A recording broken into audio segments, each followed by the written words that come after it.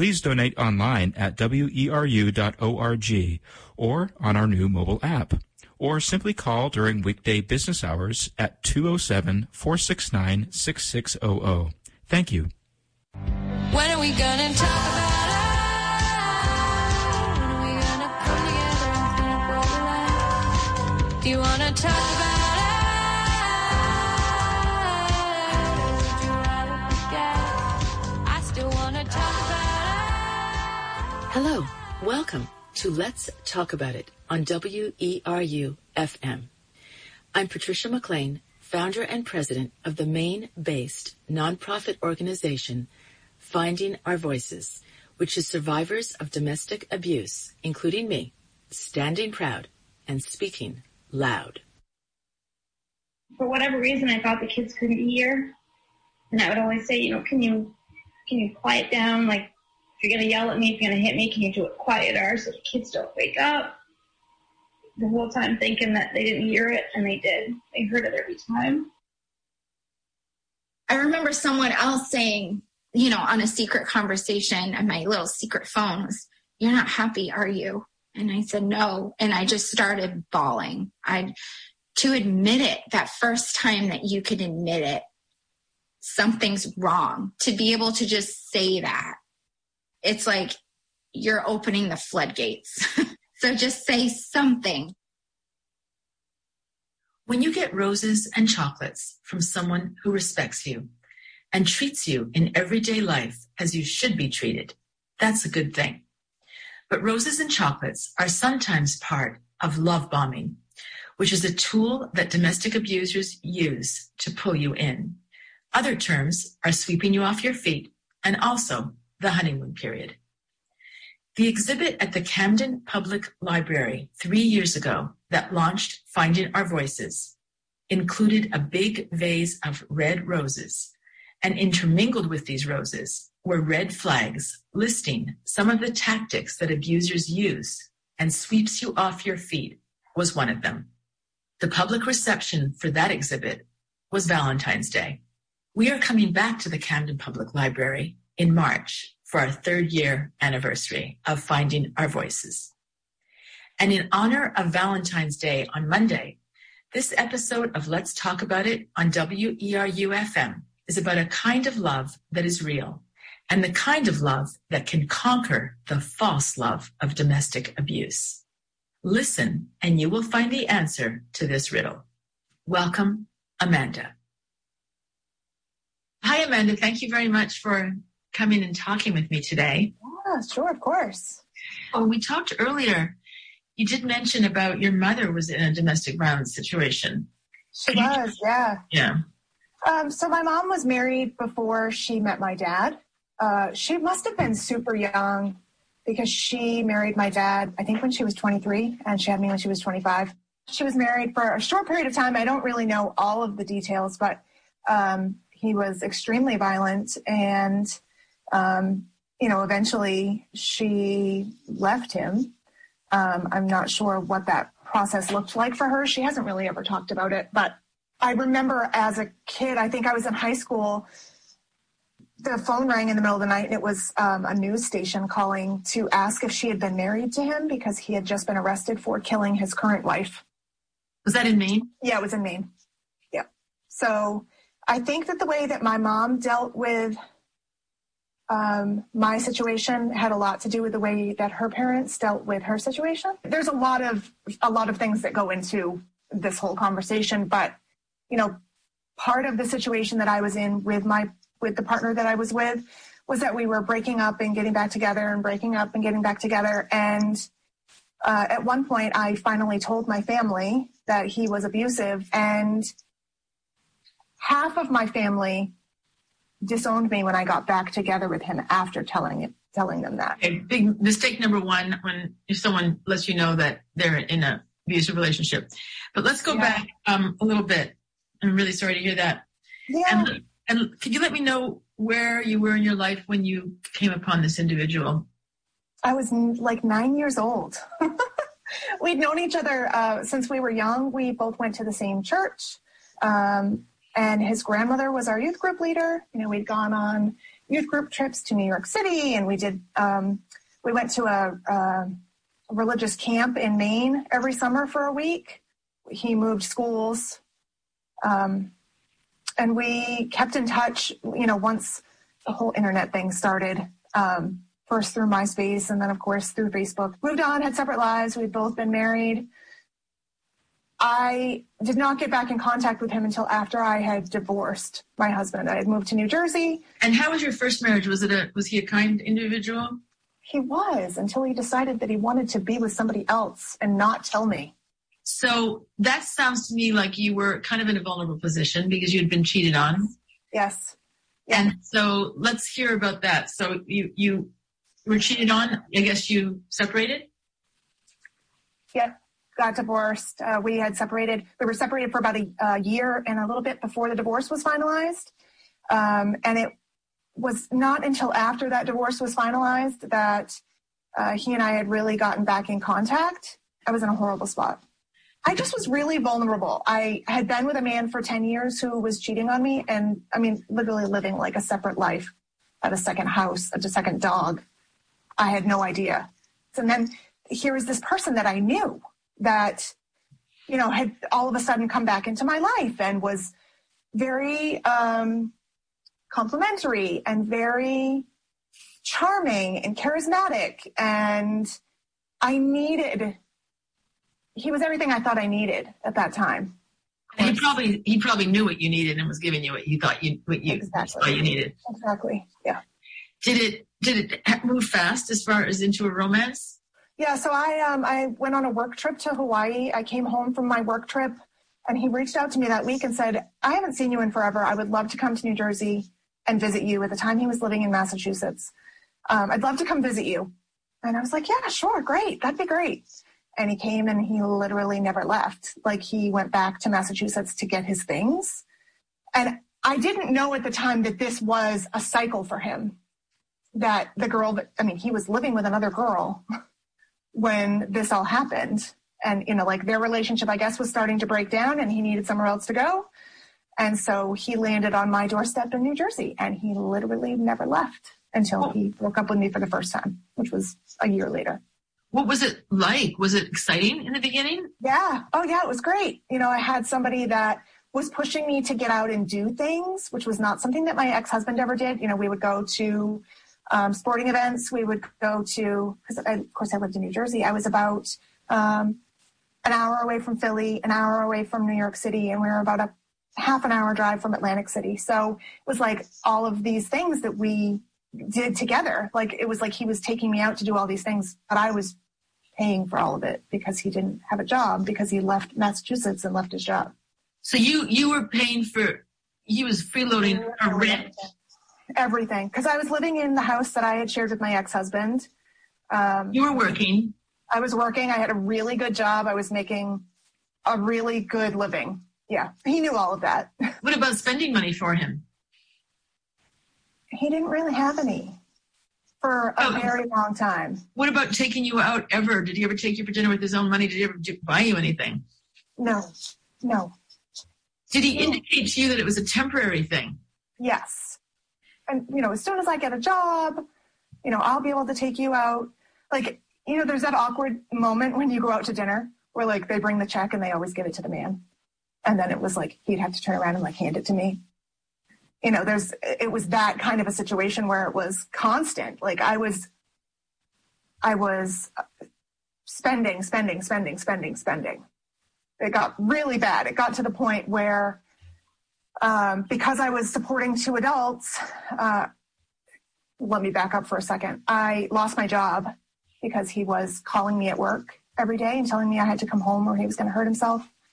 And so I ended up losing my job. This job that I was so proud of. I had an office in New York and I had an office in New Jersey, and I was traveling in between the two, and I felt like I was this big adult living this big adult life. And then I lost that job. And because I was supporting both of us on my unemployment, I got behind on my car payment and my car got repossessed and I had no car. The only thing we had for transportation was his car. And it was a real bad situation. It was and he knew that he was holding that over me, that he was the sole transportation we had. We lived in a portion of New Jersey that was not heavily, that didn't have a lot of public transportation. So the opportunities for me to even get a job were not good at that point. Why wasn't he finding a job? What was the excuse for not getting a job? He went on a lot of interviews. I just don't think he was looking for the right kinds of jobs. I'm not sure, honestly. He did end up finally, before we left New Jersey to come back to Maine, he got a job working part-time at a Nike factory store in an outlet mall, making $7.50 an hour part-time. And he was spending all of his money on shoes. So I still wasn't getting any money. I still wasn't getting, he did buy me some shoes. He didn't pay you back for any of the money that he loafed off you.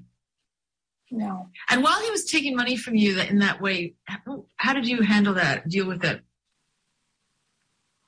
I think there was a part of me that thought it was normal, that thought it was not going to be forever, that he was going to get a job and then he was going to help me pay bills, and because that's what adults do. I had been in a partnership with somebody else where we shared bills and we had a mortgage and we had, and we more than survived. And it was difficult.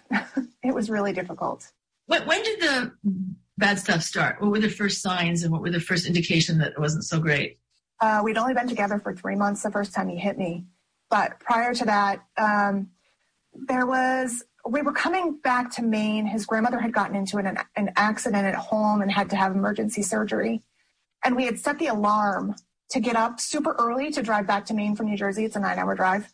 And the alarm didn't go off. And he lost his stuff. I mean, throwing things through the alarm clock, and it dented the wall, and just like an over exaggeration of a situation that really didn't warrant, it was upsetting that we were going to get a later start and we might not get there until his grandmother's surgery had already started. But to me, it was like, okay, well, we just need to get on the road. Like, that's all. Had you ever seen any indication of that, a temper like that from him? No. And I had gotten warnings from people that he was not a good person. A girl that I went to high school with had contacted me when she found out that I was seeing him and just said, I just want you to be really careful. He's very violent. He has a pill problem. And I was like, what is she even talking about? Like, I had seen none of this. I had seen nothing of the sort. And then it turned out, of course, it was all true. But so 3 months in, tell me about when he first hit you. We had gone out to the boardwalk in New Jersey. I think we had gone to Seaside, actually. And he had been drinking a lot. And I don't remember the details. And I don't know if it's because I've completely blocked them out. But I do remember him being really, really drunk, getting into a verbal argument with me first. And this is awful, but like peeing on the carpet in my living room in my house, just a complete disregard for any kind of anything. And then I do remember him, pushing me down, kicking me. But I don't remember all of the details. Again, I don't know if it's just, I probably have blocked it all out. And what happened? What was the repercussion of that? He, was of course very apologetic, said, I'm so sorry. It was because I was drunk. I'll never do that again. And, The next morning? Thanks. Yeah, the next morning. Yeah. And aside from the physical, what are some other emotional things? Like, look on the power and control wheel. Like, was he isolating you? Oh, yeah. So the isolation from my family started pretty early on. I want to say it was like 6 months in. We had, of course, had come here because of his grandmother's surgery. We'd come back to Maine, and we were, we got to see my family, and things started to escalate a little bit. He convinced me that my family didn't care about me. If I would get into a fight with my sister, or if I would have an argument with my mom, or have a conversation with my dad that didn't go super great, he would say, well, he convinced me that they just didn't care about me. And he was the only person that had my back, and that he was always going to be there for me, and that I was never going to have to worry about anybody else because I would always have him. Did any family or friends also not like him? People come out of the woodwork once things are over. That's happened with me too. And say, well, I never liked him. I didn't think. Yeah, like, why didn't you tell that, say that when we were together? Exactly. Yeah. And of course, like I said, once I told my family and said to them, I'm telling you this because I want you to hold me accountable. If I say I'm going to go back to him, I want you to try to stop me. At what stage did you say that? How long in? In September of 2013, my parents had to come down and move me out of my house in New Jersey and bring me back to Maine because he left with the only automobile we had. I didn't have a job. I didn't have a way to get anywhere. And he literally abandoned me there. Was like, I don't want to be with you anymore. So my family had to come down and move me back. I moved in with my mom because I had no money. I had nothing. I couldn't get an apartment on my own. I had no job. I had no car. I had nothing. So I moved back in with my mom with the understanding that he was not allowed in her house. And she went on vacation and he got in contact with me and I invited him to my mom's apartment and she found out and she kicked me out. And I was completely cut off from my mom, and one of my sisters completely cut me off from my niece and my nephews, and I didn't have their support anymore because I was with him. So you're pushed even more. 5 years. You're pushed even more to him. Yeah, because we were living with his grandmother and then staying with his mom, who lived a couple of towns away, on the weekends. Again, I didn't have a car. I had gotten a job at that point, but. And so you said that then 5 years more of that after that. Yeah. I mean, roughly. Would you say it got worse as time went on? Yeah. Oh, for sure. His pill abuse got worse.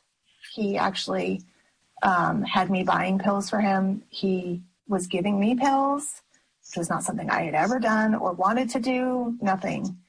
And it continually got worse. And it seemed that around the holidays, things got even worse. The abuse would get worse around the holidays. I don't know if that was something from his childhood that just manifested in me, but I can recall Christmas Eves and Christmases that I would just be his punching bag, literally, and thinking his grandmother was just upstairs. His mother was just in the other room. His kids were just in the other room. So it definitely got worse. Yeah. So it sounds like you felt trapped. I absolutely was trapped.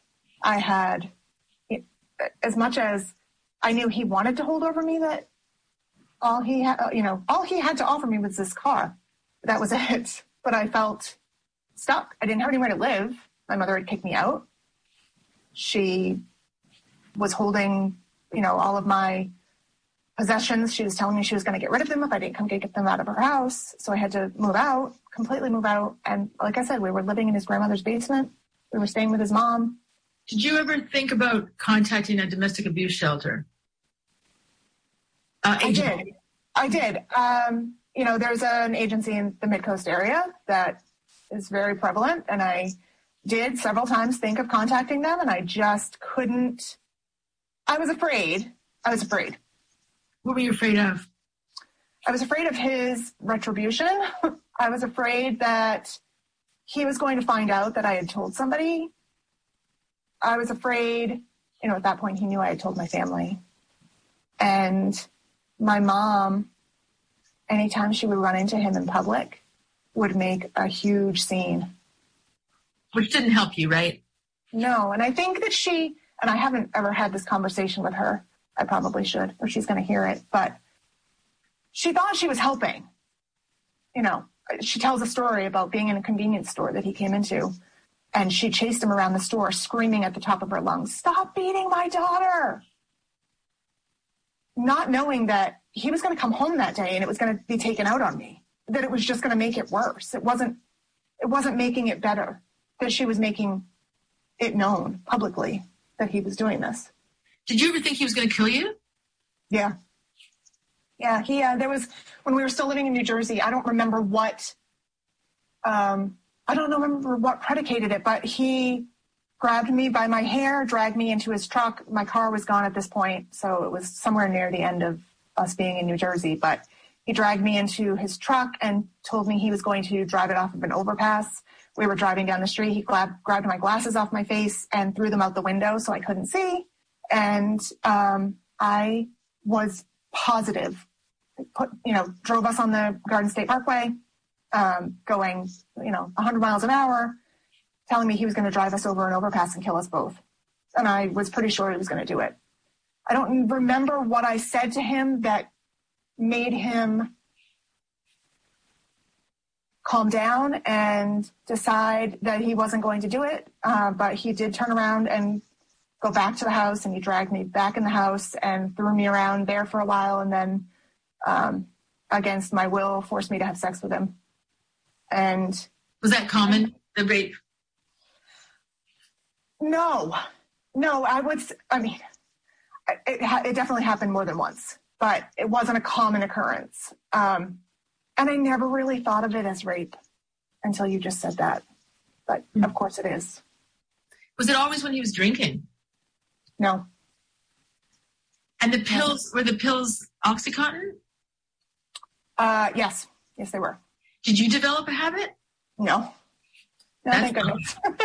So tell me how you got away. So, no car. Had no car. I was his truck that he had died, and I had purchased off of a car lot. I purchased a Volkswagen that I couldn't drive because it was standard. So I paid for this car, but he was driving it. And then that died, and his grandmother passed away, and his mother bought him a car, which he then couldn't drive because he'd lost his license because he wasn't paying his child support. So I was driving this car, and we got into a fight one day at his mother's. He pushed me in front of her, and she said nothing. And I got all of my things, and I got into this car to take it home and leave him there because I was so angry. And she said, "You can't take that car. That's not yours." And I said, "I just put $1,000 worth of work into this car." Like I literally had that week. I said, "I'm taking it home." I said, "And you can keep him here." And she turned around and brought him. Well, let me back up. He got in the car with me, regardless. We were driving down the road, and I don't know exactly how it happened, but he pushed on my leg on the brake to stop the car, and then took the keys out of the ignition and threw them in a field next to the road. While you were driving? While I'm driving. And he got out to go get the keys, and I had an extra set of keys in my pocket, and I locked it, and I drove home. Oh, my God. And his mother then brought him to my apartment, which was devastating to me. But it was at that point that I was like, I can't do this anymore. Like, I'm not going to have this car held over my head. It's not my car. And so I went and got a car loan.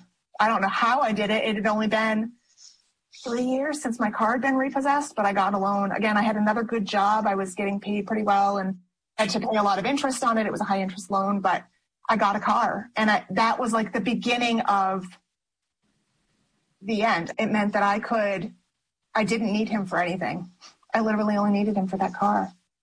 I didn't need him for anything anymore. So it was like a very slow progression. I want to say it took like 2 years of pushing him and pushing and pushing and pushing to try to get him to move out.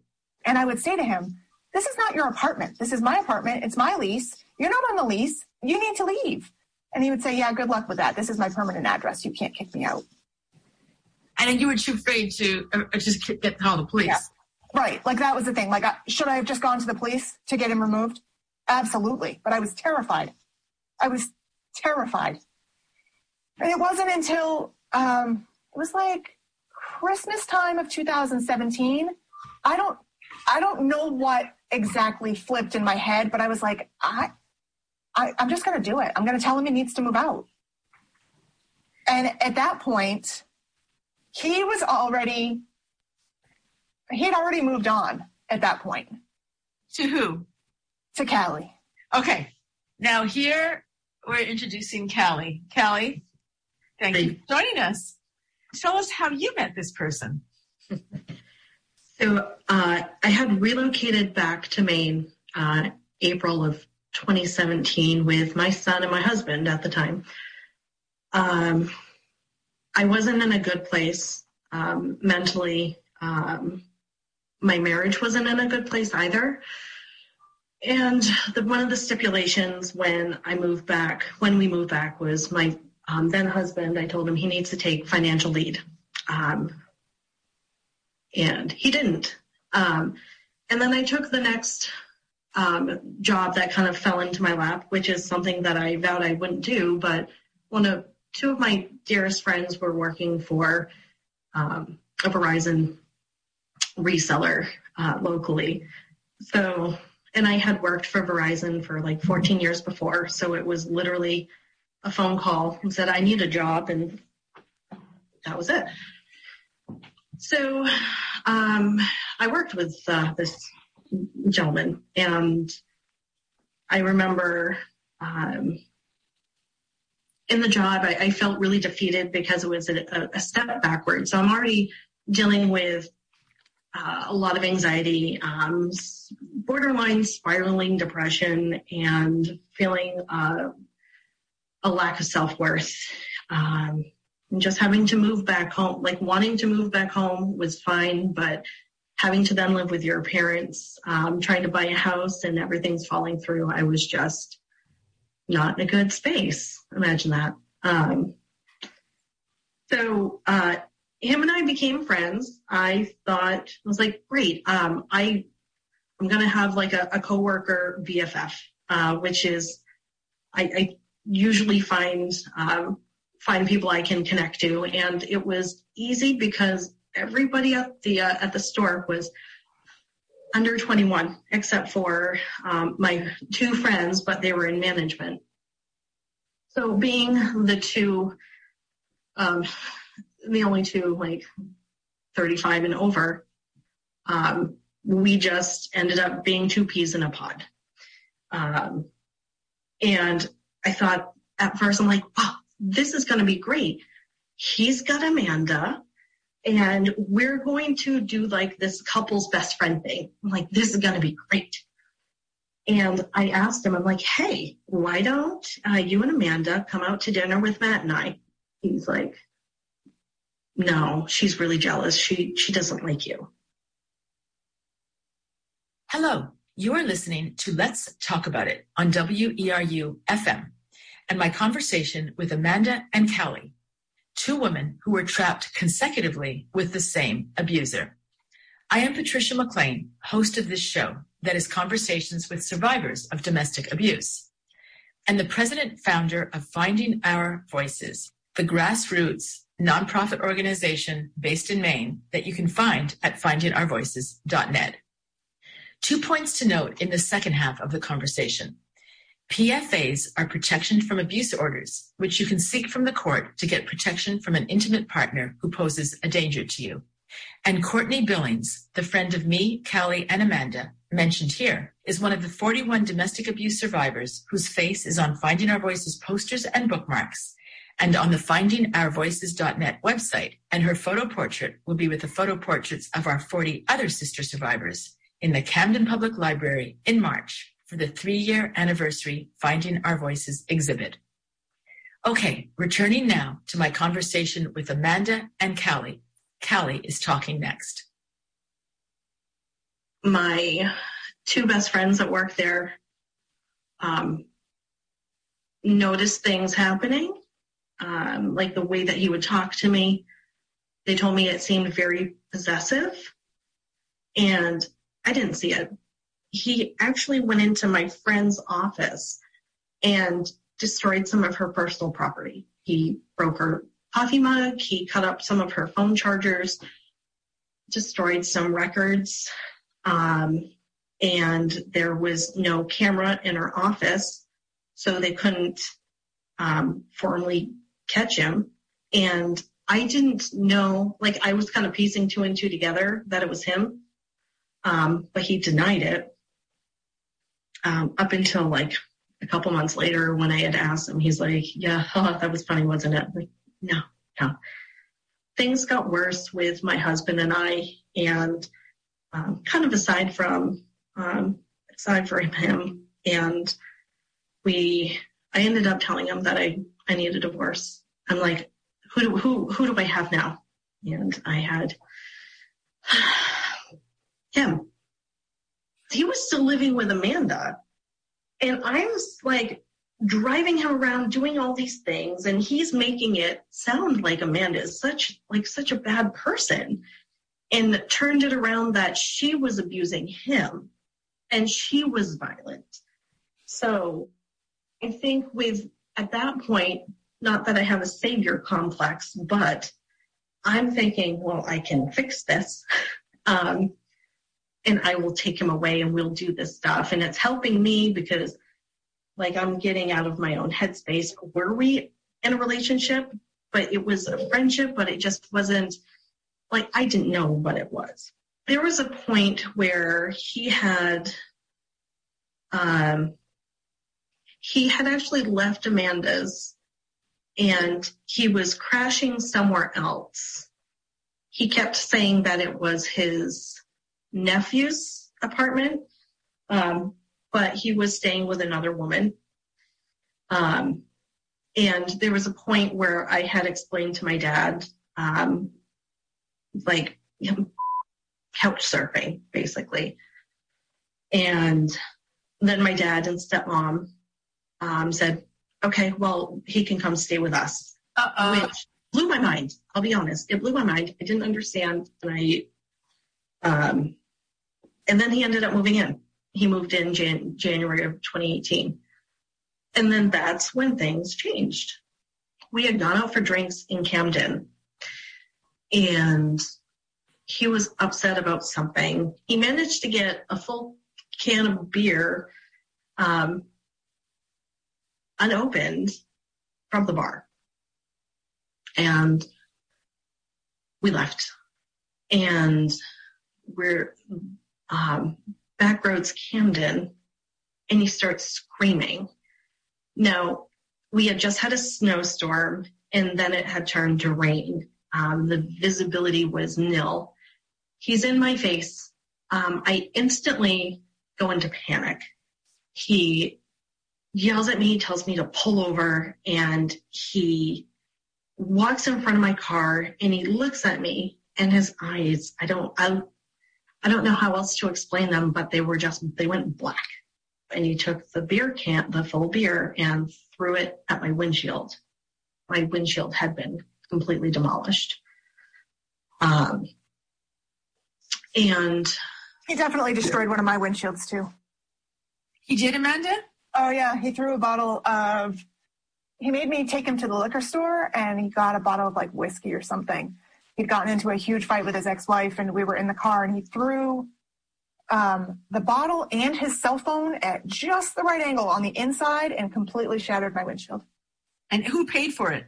I did. Of course I did. He didn't have any money. And you paid for it, Callie, to get it fixed. Oh, yeah. And it was funny because I ended up, it may have been around tax season, I ended up getting like a secondary rebate from something.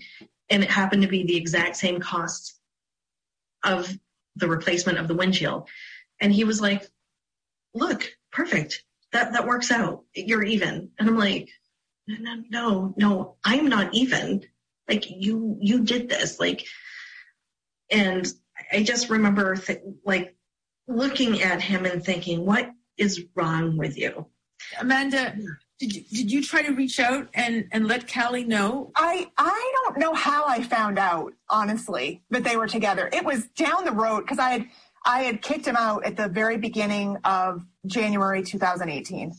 And he moved out. And somehow I found out. Did you help him move out? Did you help him move boxes and stuff? Yes. Yes. So somehow I found out that she had helped him move his stuff out. And I was like, I wonder if that's where he has ended up. And I stewed on it and stewed on it and stewed on it for a while. I mean, it was not until, I don't know, they had been together for about a year that I actually started writing about it, about my experience with him in my blog, because she and I had met once when they were working together. He introduced me to her. I didn't really know anything about her other than that they worked together. And so I started writing about it in a blog that I had, the experience that I had with him, because she and I had a lot of mutual friends. And I knew that one of them was going to say to her, listen, this girl's talking about this guy you're with, and it does not sound good. And, are you okay? And did you think about actually just letting Callie know, hey, this guy's dangerous. You need to get away from him? I did think about that. And then I thought about all of the people who had come to me and told me that I should not be in a relationship with him. And I kept saying, she's not going to listen to me. I didn't listen to anybody. It really bothered me. There was violence in every single relationship he has had prior to me, and there were a lot of them. He was married twice.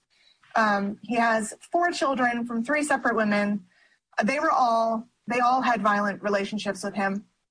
So I knew that this was something that was a cycle, that this was not going to get better. So the best way I could think of was to write about it in my blog, because I knew that way she was going to hear what happened. She was going to read it because somebody was going to bring it to her attention. By the time you were writing the blog, you didn't feel afraid of him anymore? I still don't want to run into him anywhere, for sure. But I'm in a much better place now. He had an abusive father. Yeah. Yep. He told you both that? Yep. And do you think it's true? Yeah. The father was violent, and did the mother ever tell you about that? No. Yes. I had a conversation with her about it. Yeah. What did she say? She actually, it might have been his sister, but, told me that they walked in on his father with a gun to his mother when they were young. So it was pretty bad. Yeah. He started screaming at me, and it wasn't just screaming. It was in my face pretty much the entire time, threatening. You're driving him to see his kids, and he's screaming at you. Yeah, on the way back, he was making threats that my brother's good for nothing, my dad's good for nothing, my stepmom's good for nothing, I'm going to kill them, they don't deserve to live. I just remember being in such shock with the things that he was saying, and he eventually kind of passed out, and we get to his mom's, and it's late, and that was the first time that he hit me. He punched me. I was curled up in a ball on the bed. I laid there in bed thinking, what have I done to get myself into this situation? Kelly, what the hell, you know better, was what I kept thinking. He admitted that he is an alcoholic and that he has a problem, and that he doesn't do this when he's sober. There was a point where my coworkers even questioned me. They're like, Callie, is he abusive? And I told them, I'm like, he is. And just as we tell clients that you can't, we're not going to force you to do something, but here are the resources. And we're concerned for your safety. But we're going to support you any way that we can. And this was when I caught on to Amanda's blog. I can't remember who filled me into your blog, but I started devouring it. There was a point where I was checking almost daily. In a way, it became like a blueprint for me. And I wanted to know more. And as I was reading her story and living through it, there was more, like it just stoked those internal fires more and more for me. I had suspicions of other women too. And Amanda's blog had confirmed that he historically does this just like her. He was working, but I was paying for everything. Kelly, let's get to where you decided that you were going to leave, because I just kind of came into that a little bit because I remember you reached out to me. Tell me about that, how that all came down. So it really was him. It was him leaving. He had picked a fight in Hannaford. He's yelling at me at the meat counter that there's nothing there to make for dinner. And I just... For groceries he wasn't going to pay for. Yeah, exactly. He went to work early that next morning, and then just never came home. He was hooking up with his boss at the place where he worked part-time, and she had a house, and he was staying with her. And there was some back and forth for, it seemed like weeks, and it got to a point where, like, I'm moving, like, your stuff is going outside. I'm not going to do this anymore. And he would come back and grab some things, act like he kind of wanted to work things out. And he was always like, give me a hug. And I'm a huggy type of person. If anybody gives me any sort of inkling that they want a hug, I'm going in. Like, we're going to do this thing. And each time he came over, I was like, no, don't touch me. Stay away from me. And the last time he had come back to try to get some of his stuff, he had clearly been drinking.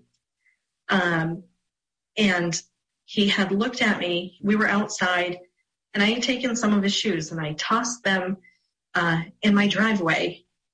And I yelled, I said, you forgot your shoes. And it was sprinkling. And he comes back around the corner. He had his cell phone up like he was recording, and his eyes were black. I then reached out to a mutual friend of Amanda and mine, who had gone through her own domestic violence situation. And she's like, call the cops. Just call the cops. And I did.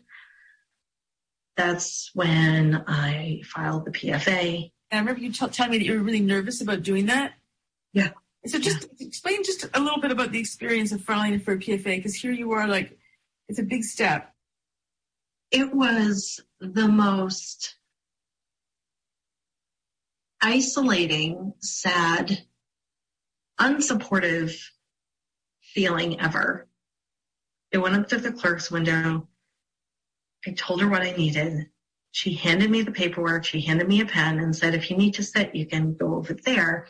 And she pointed to the child's room where kids get to sit and play while their parents or whatever, their mom, dad, get to have to deal with whatever. So I'm sitting there by myself in this child's chair at this small little desk, looking up at all these words of encouragement that are meant for children. There was nobody there for me to ask questions of. And the clerk just told me to fill out as best as I could.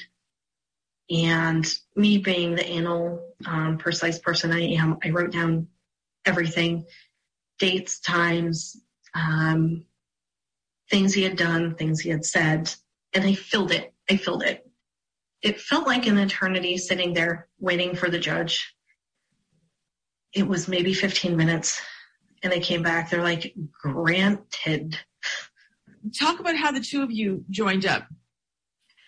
So, I had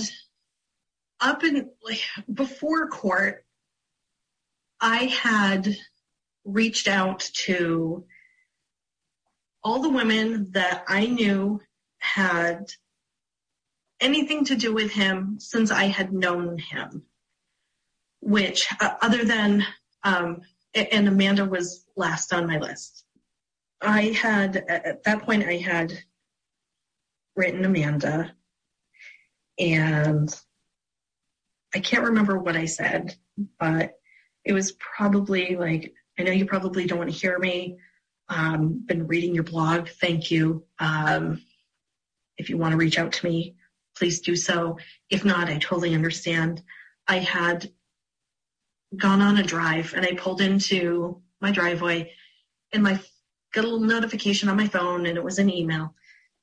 And I pull it up and it was Amanda's response. And I instantly started bawling my eyes out.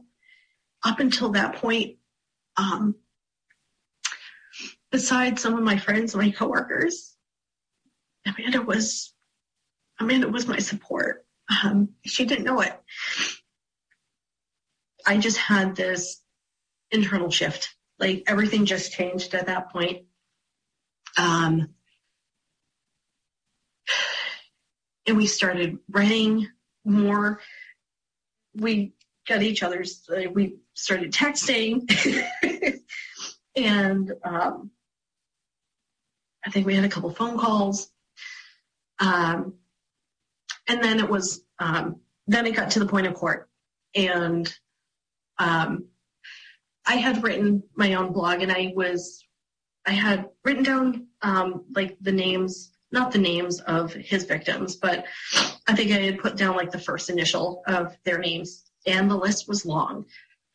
And I memorized it at that point. And when, and Pat, you may remember this, when I was sitting there, or I was standing there, and his new girlfriend was to my back. That was the chance that I could do what Amanda had done for me. And I said, this is cyclic. This is habitual. He is not going to change. He is narcissistic. At that point, I found out he was bipolar. There's nothing that anybody can do that is going to change him.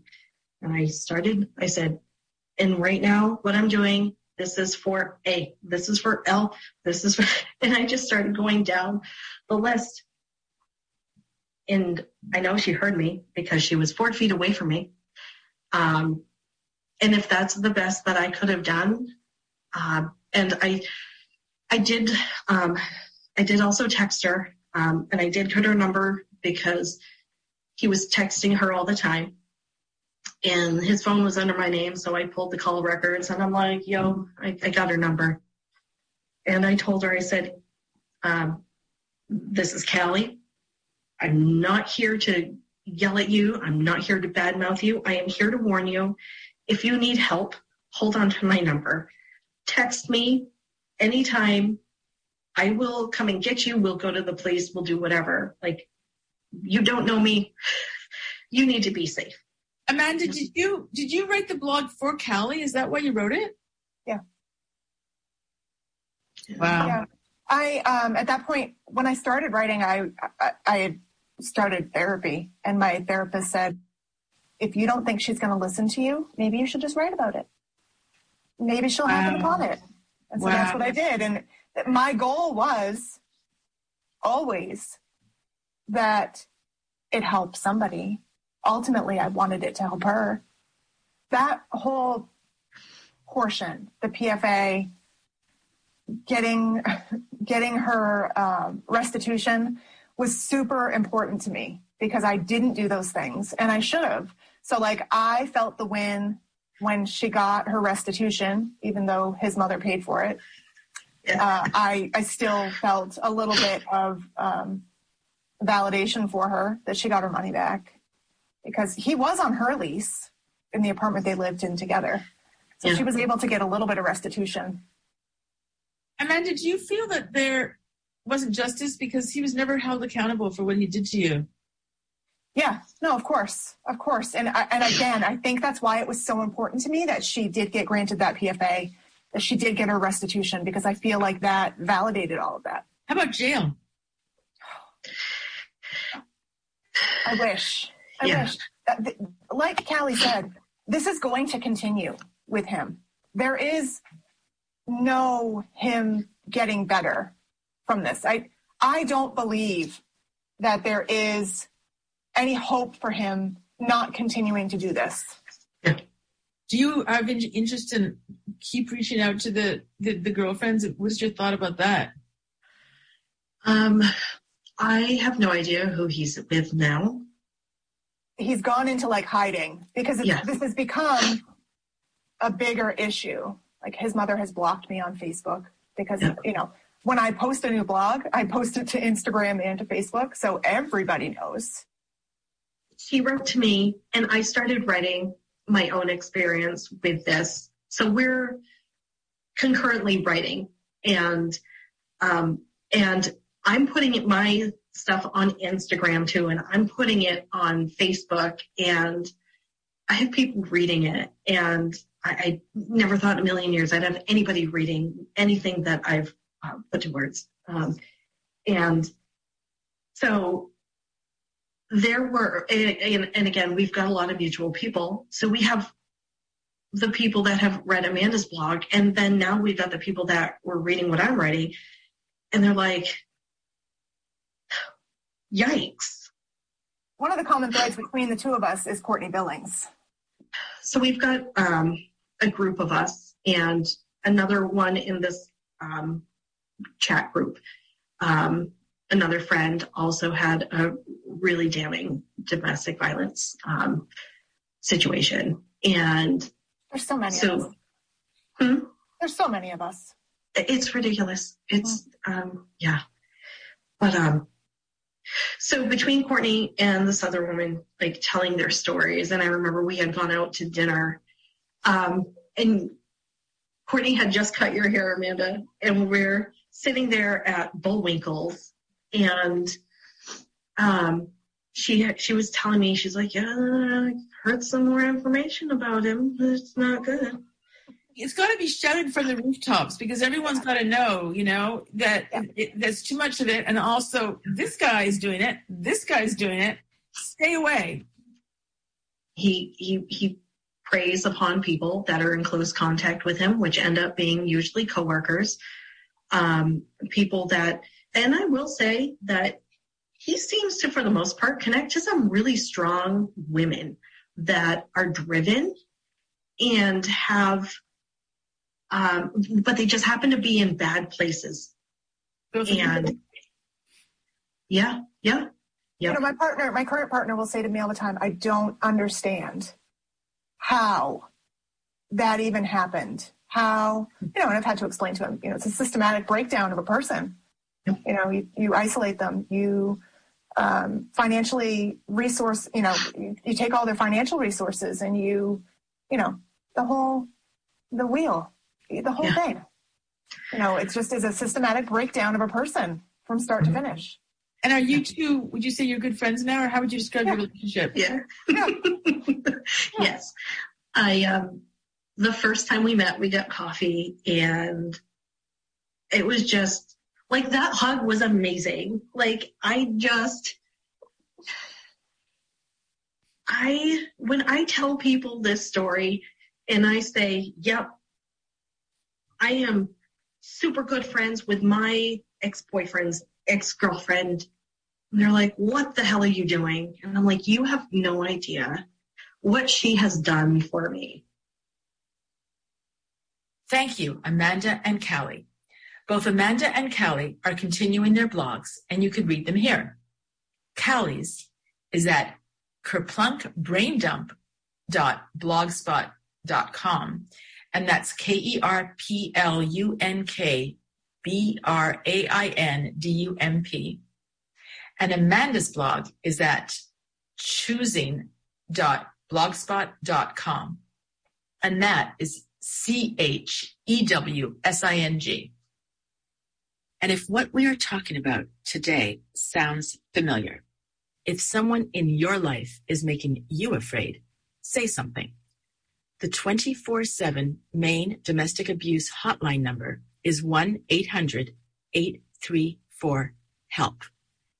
Connect with our network of survivors at findingourvoices.net. 40 Maine women, and now including Governor Janet T. Mills, standing proud and speaking loud about our experiences to break the silence of domestic abuse. We also offer an array of sister-to-sister support services. The music on this show is by Roan Yellowthorn, a.k.a. my daughter Jackie McLean Strack. And you can learn more about her indie pop duo with Sean Strack at RoanYellowthorn.com. That's RoanYellowthorn.com. If you have comments or questions about this episode, or otherwise want to get in touch with me, president founder of Finding Our Voices, reach out at hello@findingourvoices.net. See you next month on WERU-FM, second Friday at 4 p.m. And until then, remember, love should feel good. It's been a long, long time. It's been a long, hard road. Finally, I am feeling sure of what I know. I try to speak my mind, try to take it slow. I'm trying hard to find the place my heart wants me to go.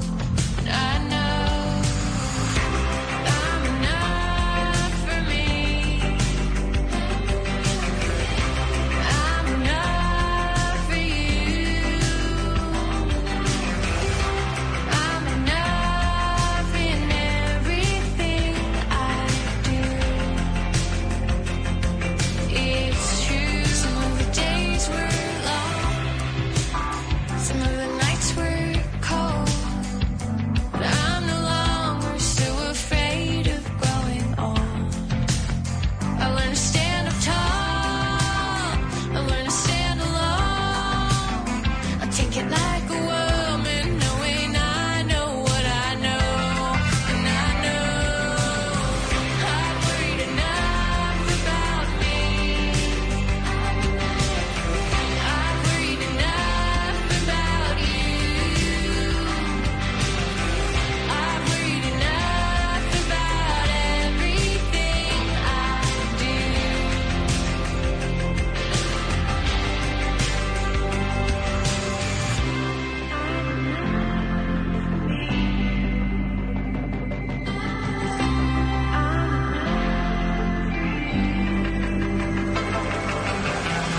I'm enough in everything I do. It's true. I'm good enough for me. I'm good enough for you. I'm good enough in everything I do.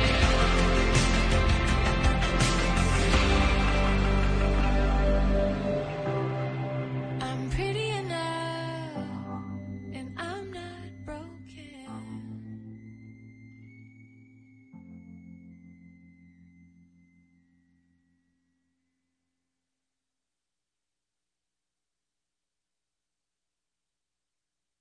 Support for WERU comes from our listeners and from Maine Media Workshops and College, presenting animator Madeline Budd discussing her images of community in Harlem and Brooklyn in a talk called Street Fam in the Alumni Lecture Series on Wednesday, February 23rd at 1 p.m. Registration at mainmedia.edu/lectures.